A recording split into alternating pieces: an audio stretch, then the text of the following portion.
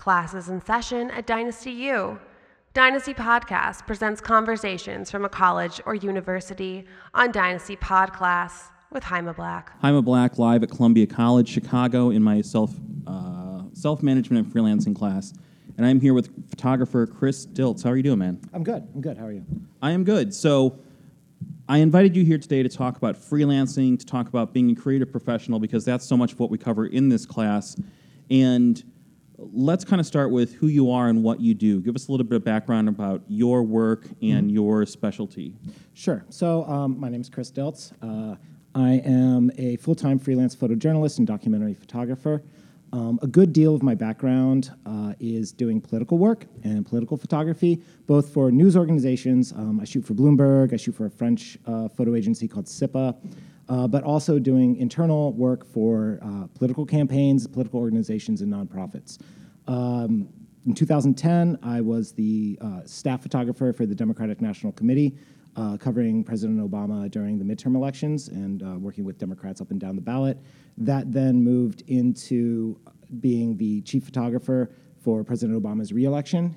Came back here to Chicago in 2011, April of that year, and staffed and ran the photo office for the re-election campaign. So I had a team of photographers working under me. I was on the road pretty much full-time with the president, the vice president, the first lady, and every once in a while, Dr. Biden, who is awesome. After that, I was the inaugural photographer in 2013, and then went back to full-time freelancing after that, aside from a brief stint as Governor Quinn's photographer in 2014 in that campaign. I've worked on a lot of different campaigns. This last cycle, I staffed all the DNC's major events, all the debates, as well as working for a series of nonprofits and political PACs covering Secretary Clinton. And then I also was one of Bernie Sanders' staff photographers in the run-up to the Super Tuesday elections. So that's what I've been up to the last couple of years. Outside of that, though, I also shoot straight news photography for Bloomberg and SIPA, with an emphasis sort of on cultural and political movements, as well as every once in a while, lots of weird financial coverage I do for Bloomberg, because, you know, Bloomberg has a very, very deep sort of roster in financial news. Yeah, full-time freelancing, though, so, you know, I don't have an office outside of a desk in the spare bedroom of my apartment. That's mostly full of hard drives and piles of cameras and things like that. I'm on the road probably about 2 weeks a month, typically. Like I'm flying to D.C. on Friday to cover the Environment March or the Earth March, or what's it called? There's a name for it. Climate, thank you. Yeah. That's that thing that's out there. The Planet March. Yeah, I'm shooting that. I'm covering that in D.C. This weekend. So that's sort of my background. Right on. Yeah. So starting out, like when you were, before you got to all the parts where you were like working with like President Obama and everything like that, did you know early on that you wanted to be a freelancer, or was it something that you fell into? So I sort of fell into it. Like a lot of people, I got out of college and was really fortunate enough I knew some folks that were starting a magazine in Chicago, and they asked me to come in and help them with their photography program, setting it up. And of course, you know, I was like, oh yeah, obviously, I know how to like run a photo department in a magazine. I've definitely done that before. Like, definitely done that before. I figured it was going to be like a bit of a portfolio building exercise, and ended up being 6 years of doing internal magazine work and traveling all over the world, shooting that. And like all magazines do, that it went out of business in 2004, at which point I was like, oh my God, I've never really had a job aside from this. I don't really know how to do anything else at this point. And very quickly was like, well, this is freelancing. This is like piecing things together. This is calling all the advertisers from the magazine and being like, hi, remember that time we got drunk at that party in that one place? How about I do some work for you? And sort of started building out of that. But yeah. Yeah. So obviously, I think that, just guessing, I would imagine it's easy to guess what the highlights of your career are, like all the presidential work, everything like that. But you and I both know, like, being a freelancer, for every perk like that, it's a lot of work. So what are the challenges that come from being a full-time career freelancer, and what makes it hard, and how do you work through that? Sure. I think the biggest thing for me is sort of, obviously, like, everybody likes doing really cool, exciting, glamorous jobs where, like, you get to fly around in private airplanes and do cool stuff. That is not the exception. 90% of the work that I do, honestly, on a day-to-day, like, grinding it out, like, making a living at this, is far less glamorous.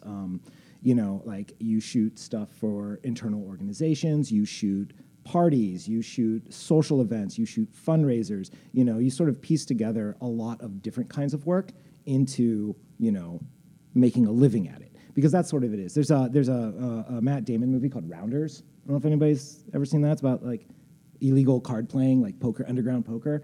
But there's a character in that film, John Turturro plays, and, he's sort of like, this isn't glamorous. We're not going to Vegas and making $1 million. Like, I make like $250 a night cheating people at poker. Like, I grind it out. Like, I got a kid, I got a wife, I do it. And every once in a while, you get a high roller, big stakes game, but most of the time, it's you get up in the morning and you find that, like, couple $100 job you're going to do that day, and you do it. Or you call that nonprofit, and you're like, hey, I see you guys have, like, 2 events coming up. Do you need anybody to cover them? And, that kind of work. Like, this last weekend, I spent 4 days shooting internally for the organization, the National Urban Debate League's national championship, which predominantly was me in a room with high school debaters, photographing them in badly lit conference rooms as they stood in front of laptops and stared at them very closely for 4 days. And it was really interesting. I learned a lot. I knew nothing about high school debate. Very quickly picked up that they talk incredibly fast, and I have no idea what they were debating. And there's, like, really esoteric rules, and lots of waiting for them to look up from the laptop so it looks like they're engaging. But that's 4 days of that. Was that job glamorous and exciting? Is it portfolio piece work? No. But my client was really happy. They really got a good value out of it. They were able to push things on social media, and they had a really good presence, and they've already talked to me about, like, doing work with them again next year, which is great. So we'll talk about building relationships to continue work in a moment, but what do you do when you hit that wall? Because especially, like, I know for a lot of the students in here, some of them might be graduating or we're about to hit summer, and there's definitely times where your inbox is not getting hit or your phone's not ringing. What do you do to drum up business when it's dry? So and this is a real thing. I mean, freelancing is a huge ebb and flow. Like, for every month that you just are like, oh my God, I've turned down like 5 different jobs, and I'm just like, I can't even get on top of the work that I've already got. You get solid months of, like, crickets, and you have to be prepared both financially but also emotionally to deal with that. It's sort of the imposter syndrome aspect of things, of, like, no matter how much work you've done or no matter the kind of work you've done, all of a sudden when things get slow, you're like, oh, they figured it out. I have no idea what I'm doing, and they know now. And that's a real thing, that sort of that freak out moment. What I do in those occasions, because they happen, and it's pretty regular, is you look at who your big clients are, who are the people that you do work with year after year, that you've got personal relationships with, and you just start hitting them up and reminding them that you are alive. What I find a lot is there is a perception that if you're working a lot, or even if you're not working a lot, everyone thinks you're too busy for them. Everyone is like, oh yeah, I saw on Instagram you're in 3 different cities. Like, I didn't hit you up about this job because, like, you're way too busy. I didn't want to bother you. I didn't want to bother you. You're super busy. You're like thrifting at Aldi, and you're like, please bother me. And and I hear that as well. And I also hear a lot of, like, oh yeah, we're going to hit you up about this, but, like, we can't afford you. It's like, you can afford me. Like, trust me. If I'm slow, you can afford me. And that sort of thing. You remind people that you're there. You remind people that you're alive. You check in with those contacts and those networks you've got. You start making up personal projects. I do a lot of, like, I'm like, okay, oh my God, I have 4 days off. I can, watch Netflix and, catch up on that and go gardening, or I can, come up with, a little story I want to tell that I've been thinking about for a while, go do it, email a few people and be like, hey, I'm, doing this little piece. Do you guys want to use it? Are you interested in it? And even if they're not, then you just make a Medium post out of it and put it out there, because you're putting work into the world. And as long as you're putting work into the world and creating and building audiences through that, even if it's unpaid work that you're doing for yourself, then, you're going to reap a benefit of that. Because you're also creating a general perception that, you're working, you're doing stuff, you're employable, you know what you're doing, you're learning new skills. So yeah. Yeah. But the slow thing is real. I mean, like, there's nothing worse than like month 2 of like I've done 2 jobs in the last 2 months. Like, you know. Yeah, and talk about a little bit more about the value of making sure you're always creating something, because something I stress in here is that even if you don't have like a huge budget for nice cameras, even if you don't have like, you know, X studio or Y materials or whatever you need, you can still make something so that people see that you're doing things, right? Yeah. I mean, I think the biggest thing is, you know, for what I do, is so much of it is storytelling based. You know, even if I'm like working internally for an organization or a political campaign or a news service, you know, I'm trying to tell a story. And I can go tell that story in a lot of different ways. I don't have to break out like the big bag of all the Nikons to go tell the story. I can do that on my phone. I can do that with a smaller camera. I can do it as a video piece. I can do it as a lot of different ways. And I think a lot of it is finding stories and is thinking about the stories that you want to tell, as opposed to the stories that get sent to you. I mean, a lot of times, you know, you'll get hired on a job and your thing is like, I remember I got sent to shoot footage and document a professional paintball team's run up to going to the world championship, right? And they send me out to Boston, and like my producer's like, hey, like, no idea. You got 2 days in Boston, find a story. So I spent 2 days with these guys, and they were really captivating people. Super smart, really dedicated, very focused on this like program that they were building, and they're training, and they're preparing, and the mental preparation. And in 2 days, I found a nice little story, and I got a sense of the internal team dynamic, and I came away from that with a piece. But I wouldn't even have a sense of how to go about that if I wasn't constantly doing that on my own, if I wasn't constantly coming into environments, even when I'm not working, and looking for what's the story here, what's the narrative, who are the characters, how is this coming together? Now, you know, obviously relationships are really important, like you mentioned, and some of that is maintaining relationships you already have, keeping those going. So I want to ask how you do that, but also, how do you start a lot of those relationships? Because again, everyone in here, a lot of them are at the early end of their journey, so they probably don't have a wide client base, and you know, it can be intimidating when you're cold emailing or cold calling somebody. So bring us into a little bit of that process of building and maintaining relationships. FaceTime is the most important thing. I don't mean like FaceTime like the app. I mean like actually like, great, I can just do it on being my in a phone. room with people and talking to people and not being afraid to introduce yourself to someone. Like, you know, if you're at a social event or you're at a fundraiser or you're at a bar and someone's like, oh yeah, blah, blah, blah, I'm the deputy editor, blah, blah, blah. Talk to them. Talk about what you're interested in. Talk about your work. Don't pitch them. This is like the thing I see really aggressive freelancers and really aggressive folks that are just like, always be pitching, always be pitching, always be pitching. There is something to that, but you want to develop a relationship that's based on like, oh, I think the work that you do is really interesting. This is the kind of work that I'm doing. And move that to almost like a peer type relationship as opposed to like, oh my God, will you please give me work, please, please, please? Because again, you're going to kind of freak out an editor. I mean, I honestly like, you know, some of the best relationships with clients that I've ever made were like made at the bar. And I know that sounds kind of terrible, but it's true. And made at a social event or made at an office party. Like it's one of those, I think it's been helpful for me because I'm a fairly intensely social person. I like people and I like being out and I like talking to people. So, but I say yes to pretty much every invite that I get to like do something.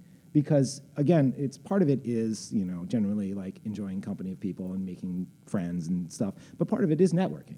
Part of it is reminding people that you're alive. Part of it is like that conversation you have where someone introduces you to someone and it comes up that like, oh yeah, we've been trying to find someone to do this job in a month or so, but like, you know anybody? And you can be like, well, actually. And that's a huge, huge part of that building and maintaining networks. Also, don't be afraid to ask.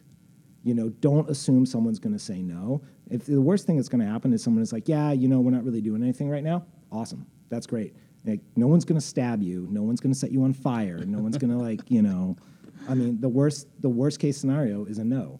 And if you're not emotionally prepared to get a lot of no's, then you really should not freelance. 90% of your life is rejection on some level or another, just because that's how it is. Because you're in a competitive environment. There's a lot of other people trying to get work. There's a lot of sort of uncontrollable things. Like you will lose work to the cousin of the dude down the hall at the agency who is not even close to as good as you and is going to charge more. But that's not about you. And you just have to like constantly be internalizing like so many of the decisions that clients and agencies make just has nothing to do with you. So what steps should they be taking right now? We're here at the end of the semester. We're going into summer. Like, if you're a student here, if you're like 18, 20, starting out, what should they be doing at this point in their career to prepare themselves to build that longevity? I mean, speaking, and I'm sure not everybody here is a photojournalist or I photographer, should video say people. we have. I'm imagining that. So I can only really speak to like what I would advise someone that does, sort of media production like I do. Go do work. The worst thing in the world is to like have someone be like, yeah, can I see some stuff? And you'd be like, sure. And then you cram for it and try to come up with something. You should just be constantly producing work. You should be having in the bag things that you've shot, things that you've done, a portfolio ready to go, writing samples, clips, anything that's ever been published, anything that's not. A lot of times I find people are more impressed by unpublished work than work that, has been out there because it shows a real investment of your time and your energy into, doing things when you could be watching Netflix or gardening or going to the bar, like all of which are great things to do because I'm looking outside right now and those all seem like great things to do. But yeah, like, sort of to be ready because the thing that happens, and particularly in a freelance life, there's not a lot of advance notice. Life is very much about like, hey, can you do this now or tomorrow or in 48 hours? Can you get on a plane? Can you show up at this place? Can you do this? And the ability to be very responsive to the needs and demands of unreasonable clients is what's going to separate you from other folks that want things like weekends or nights off or relationships or, anything like that. Not to say you can't have these, but the demands, particularly now in this sort of gig economy structure that we're living in, where, what seems completely unreasonable for a salary type job is completely reasonable in a freelance environment. Because if you say no, somebody else will take the job, and then when the client calls again, they're going to remember who took the job. So I think another obstacle, especially early on, but also even now for guys like us maybe, is like negotiating rates, negotiating salary. And when you're young, I tell them that I think there's some value in taking certain gigs if they're unpaid, if it's the right opportunity. But when you're early on and maybe you don't have that big portfolio yet, although, again, you guys should always be creating things, even if just on your phone, just to have something.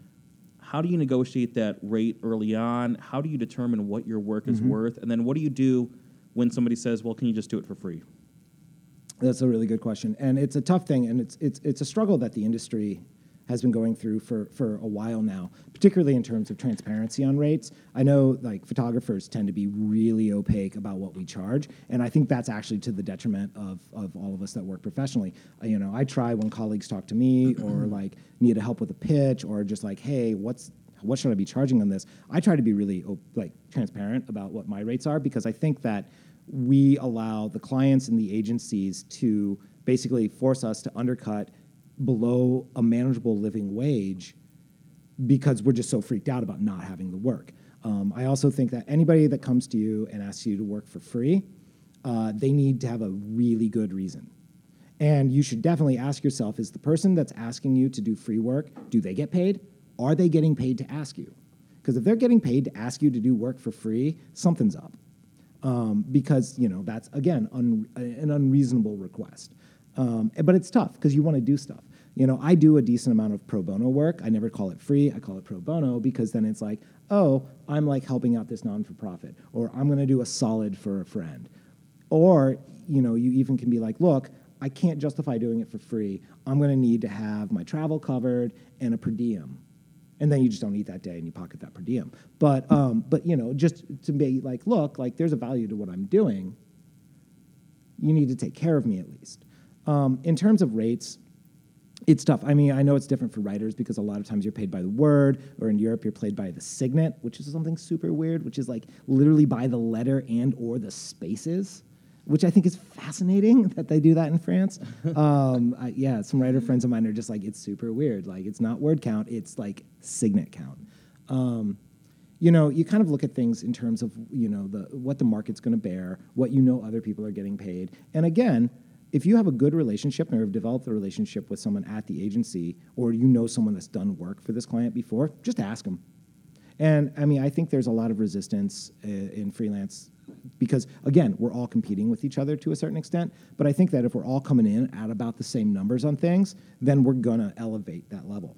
We're going to make sure that everybody's getting the rates that they need to get, and that we've normalized that asking for money is okay. Like, I'm from the Midwest. Talking about money is really hard for me. It's like the most embarrassing part of any pitch, or embarrassing part of booking a job. Like, I get really uncomfortable about that because I grew up in Indiana. I've lived in Chicago for 20 years. It freaks me out to talk about money. All my friends from Philly are just like, oh yeah, the money's the first thing you talk about. And I'm like, lucky you. Money is like, oh wait, before you hang up, also is this a paid job? Yeah. Exactly. But that's the thing is never walk away from a conversation without knowing what the rate is. And if it is, less than you think you ought to be paid, then you need to have a really substantial reason for doing it. And there needs to be an understanding from the client of things like, okay, cool, I'm going to shoot this for next to nothing or for nothing, but I own the photographs and I can resell them and you do not have exclusivity to them. And this is a big thing with contract work and with particularly with what I do is ownership. If someone wants to own your photos, they need to pay. They need to pay more than they're going to want to pay to own those photos, because ultimately you don't want to put yourself in a position where you go and you shoot something and you're like, oh yeah, it's fine. It was like this interview with this guy and they own the photos, and then that guy suddenly, in 10 years, owning that photograph and being able to relicense it, resell it, use that as a revenue stream is going to be important. These are the sort of the things early in my career that I definitely screwed up because I just wasn't thinking about it. And thinking about copyright. You're just like, oh my God, you're going to give me what, $500? Yeah, take them. Sure, you can do whatever you want. Yeah, whatever you want. Do you want to move into my house? Yeah. Here's my cat. Yeah. It's like, and it's real easy to get kind of overwhelmed by someone is giving me money to do this thing that I want to do that I'd be doing anyway. Holy, right. Wow. But again, you kind of got, and it's the toughest thing. It was the hardest thing for me is waking up one morning and having that terrible panic attack of I'm a business owner. I have one employee. He's really unreasonable and hard to work with, but I have to wake up every morning and deal with him, and I have to make sure he gets paid. Right. And that's sort of the tough thing of realizing that just because you're a freelancer, just because you're self-employed, just because you can go to work in your sweatpants doesn't mean that it's not a job and not a business, and that you don't have to. I mean, I wish I had thought of things like this 10 years ago. I think it's almost more of a job, because I think if you, for people who maybe have a 9-to-5, or for people who maybe work in an environment where they don't bring their homework with them, at 5 or 6 they're done. Yeah. And I'm done with the work I do usually around 2:30, when I'm I don't think I can stay up anymore. Yeah. I think if you're a freelancer, it can be hard to turn it off. So let's close on this end before we go to the student Q&A. How do you maintain work-life balance and just take care of yourself emotionally when you're hearing no or all that stuff? It's tough. I've done a couple of different things over the years. There was a while where I would rent a workspace or a studio space. I shared a photo studio space for a couple of years with another photographer, and so there was nothing work-related at home. And so I could get up in the morning and go to the office and work. If you have the money to do that, that's super cool. It's hard to sustain, and there's some pretty good reasons not to do it. What I do now, just because, save money, and I don't need a big studio space. If I need to shoot something in a studio environment, I just rent it, is I have a separate room in my apartment that is the office. Cameras live there. The laptop lives there. When I get up and go in that room, I'm working, and when I leave that room, there's nothing else work-related floating around the house, and that's really important. It's tough to draw that distinction, but I think that it's been really good for me, sort of psychologically, to know that and also the room is set up so that if I look into it, I can't see any of my work stuff. It's tucked in the corner, essentially. So again, it's you have this sense of normalcy of home is home, this room is work. When I'm in the room, I'm working. But the idea that you're off work at 5 is that's not how it works, especially when you're dealing with different time zones, you're dealing with clients, you're dealing with people that are going to want to hit you up at 8 or 9 o'clock. And it's one of the, and I was fortunate to working in politics. That one of the jokes in the Obama campaign was you don't really get to shower, because what if you miss an email while you're taking a shower? It's that. I think our average response time to an email sent in 2012 was under 2 minutes. And you got really acclimated to that sort of, emails were texts. And if you didn't respond within minutes, there was a problem. The freelance world is similar to that, because, I've lost jobs by waiting 20 minutes to get back to someone. be like, oh, I'm going to email them back when I get home in front of a laptop and not off my phone. And I've straight up, like, I missed a job with ESPN, the magazine, because they emailed me and then they didn't hear back from me in like 10 minutes, so they emailed another photographer and she shot it. And by the time I emailed them back, they'd already found someone else. And that's sort of the thing, just being very responsive. And you'll build a reputation really quickly as someone that is responsive and someone that is willing to jump on a job and someone that is like that gets back to you. So, kind of it makes it tough to have to kind of have your phone on you all the time and kind of have an eye on your phone. And it's definitely, if anybody is like in a relationship or dating, like this is one of those weird things that you need to have like a really grown-up conversation with your partner about, so that they understand that this is not you ignoring them, that an adjunct in a specific part of your job is your availability. And your ability to be available is what allows you to make a living. What's funny about that is I work from home a lot. I do this during the week on Tuesdays, but I'm only here one day a week. I work from home a lot. And so if I have, like, let's say, like, Thursday, Friday, Saturday, where I don't have anything specifically scheduled, like a meeting or anything, I put in my calendar now, like, don't sign up for anything. Yeah. So that if somebody reaches out and like, oh, on Thursday, do you want to go do this? And if I've got a lot I got to do, I look at that. I'm like, I have an actual blocked out reminder that, like, this is time designated for these 4 projects. And that's really valuable because if you work from home or you work independently and somebody says, oh, are you doing anything on Friday? If you don't have somewhere you have to necessarily be, you might think, oh, I guess I'm not working on Friday because someone else wants to do something. So being possessive of your time, I think, is really valuable too. If you don't have a really complicated calendar or a calendar system and something, you should start building that out now about how you track things. Every single thing, and this, again, it's like, it's obsessive. Every single thing I do through the day, lunch, when I'm making coffee in the morning, what time I have to get up, meetings I have to go to, if I'm like going to meet my girlfriend for dinner, it's all in the calendar. Every single, because when I get hit up for something, I need to be able to look on a specific day at a specific time and know exactly what I'm doing. Everything is in the calendar. It's like, and I live and die by it. And it's a little weird and a little frustrating, but at the same time, it means that you don't double book. It means that you are balancing a certain amount of personal life stuff. You're like, I am unavailable for these 2 hours because I have a personal engagement, and you put that in the calendar the same way you would put it in work.